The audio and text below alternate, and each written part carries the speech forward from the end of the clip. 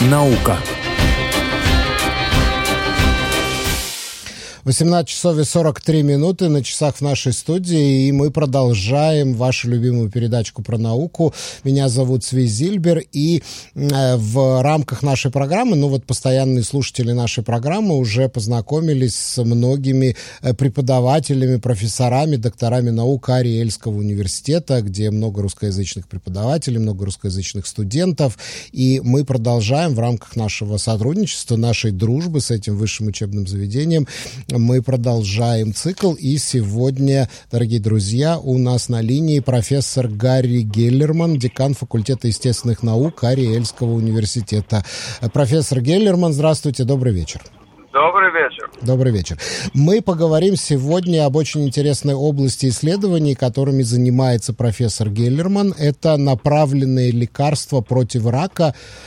Причем они используют технологию антител.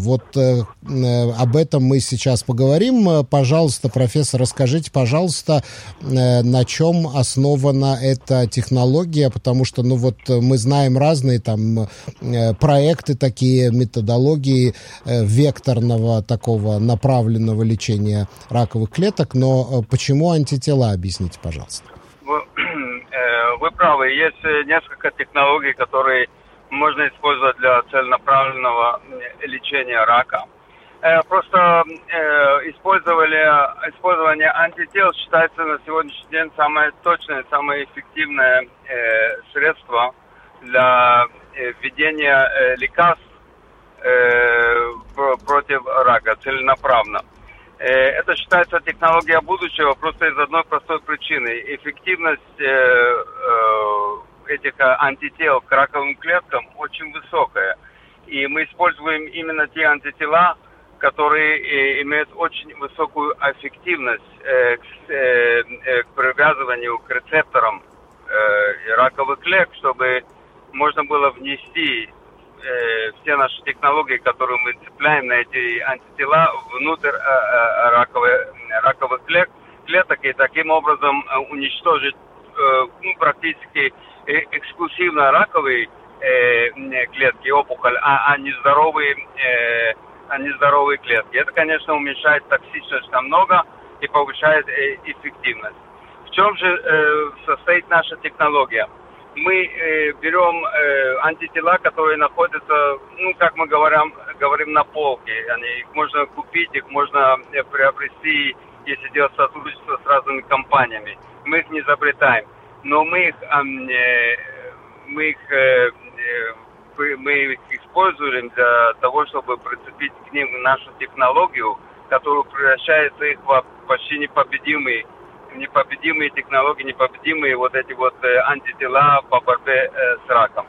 Дам вам один маленький пример. Перед этим я скажу, что я разрабатываю эту технологию совместно со своим партнером, профессором Леонидом Пацекером, который он новый репатриант, может не такой новый, уже 5 лет, из Харькова.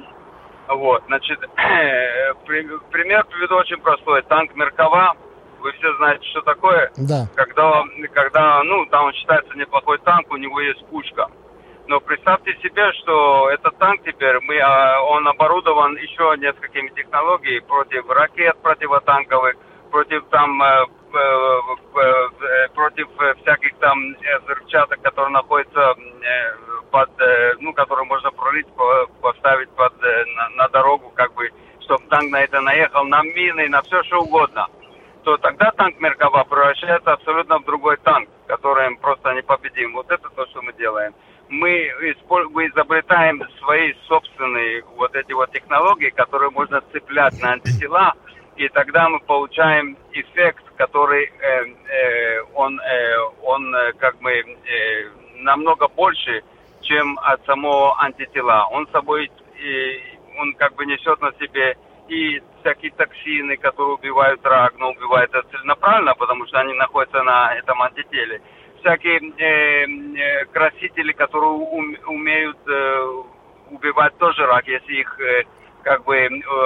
облучить светом, допустим, называется фотодинамик терапия, и так далее, и так далее. Кроме того, мы цепляем специфические красители, которые помогают нам сделать и диагноз. Значит, мы можем делать и диагноз, и терапию одновременно. Это сегодня новый термин, называется тераностика. Терапевтик и диагностик вместе. Да-да-да. Вот. И потому я думаю, что вот эта вот технология, которую мы разрабатываем, ну еще у нас, конечно, есть и другие партнеры в мире, но и она считается более, я бы сказал бы, передовая и технология будущего. Именно как можно больше технологий на антителах, которые очень специфические для раковых клеток.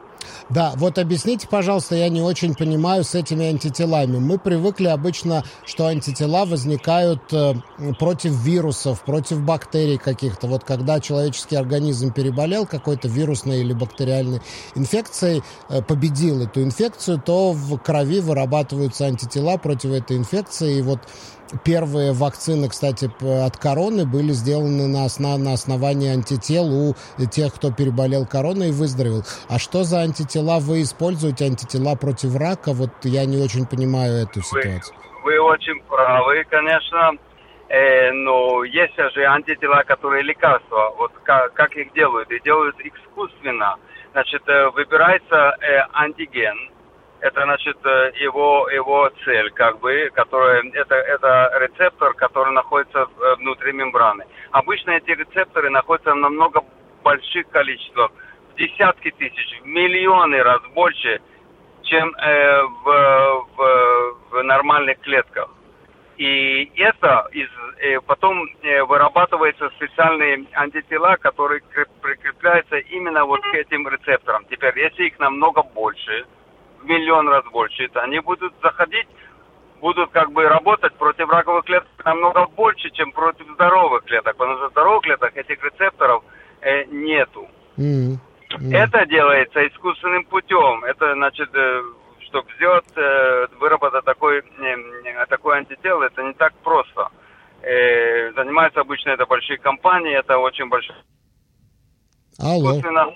И обычно это делается на бактериях, есть которые делают на клетках и так далее, и так далее. Это не моя, как бы,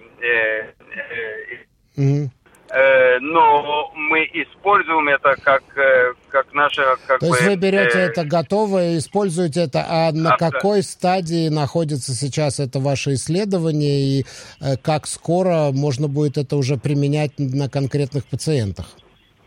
Я думаю, что, конечно, обещать это очень сложно, но я думаю, что, во-первых, мы находимся уже после мышей. Так. Мы делаем очень много экспериментов, у нас есть технологии, обработанные на животных. Я надеюсь, очень надеюсь, что в течение 2 лет мы будем уже в клинических стадиях. То есть это будет фактически испытание на безнадежно больных людях, как я понимаю? Да, теперь мы идем на несколько направлений, и мы разрабатываем технологию, а не какое-то именно направление по борьбе с раком. Технология целенаправленного доставки лекарств в раковые клетки. Мы еще не выбрали, на какую аппликацию мы пойдем, но мы на сегодняшний день работаем на несколько аппликаций. Первое – это triple negative breast cancer. Это очень такой тяжело лечимый рак груди. Мы работаем на pancreatic cancer, это рак поджелудочной железы. И работаем на lung cancer, non-small lung carcinoma. Это самый распространенный рак легких. И мы на сегодняшний день думаем, как построить модель на животных против лейкемии, которые очень тяжело... Не лейкемия. Лейкемия, которая очень тяжело лечится. Есть несколько таких типов, и вот это вот наше направление. Как бы раки из разных этих самых источников, как бы разных органов. Да. Как можно больше вариантов. А скажите, вот есть отличия, как доставляют эти антитела, лекарства скажем, против лейкемии и против карциномы? То есть получается, что каждому раку должно соответствовать свое лечение, там какое-то лечение радиотерапии, какое-то лечение типа химиотерапии? Конечно, вы правы. Обычно разница будет в антителах. Обычно. Потому антитела мы должны получить готовые. Значит, против такого рака такие антитела, против другого рака такие антитела. Иногда есть раки, у которых есть общие антитела, а есть, которых нету. Вот. И доставка обычно идет через кровь. Нельзя, это невозможно глотать или там через кожу. Это не таблетки, как бы обычно идет через кровь. И высчитывается, значит, количество дозы по объему, значит, человека, по его данным, там есть специальное самое уравнение, и дается, конечно, через кровь. И IV, как говорится у нас. Вот. Я не знаю, если есть очень большая разница между администрацией, значит, для рака крови или для рака легких, но я не думаю, что это особенно большая разница, потому что дается это через IV, через кровь. Да. Но принцип остается тот же. Принцип остается тот же. Единственное, если это дается против рака мозга, то есть несколько видов, и прямо можно вкалывать прямо в мозг и так далее, и так далее. Это протоколы известные, отработанные, нам ничего здесь добавить нечего, это не наша экспертиза. Большое спасибо, профессор Гарри Геллерман, декан факультета естественных наук Карельского университета. Спасибо за участие в нашей программе.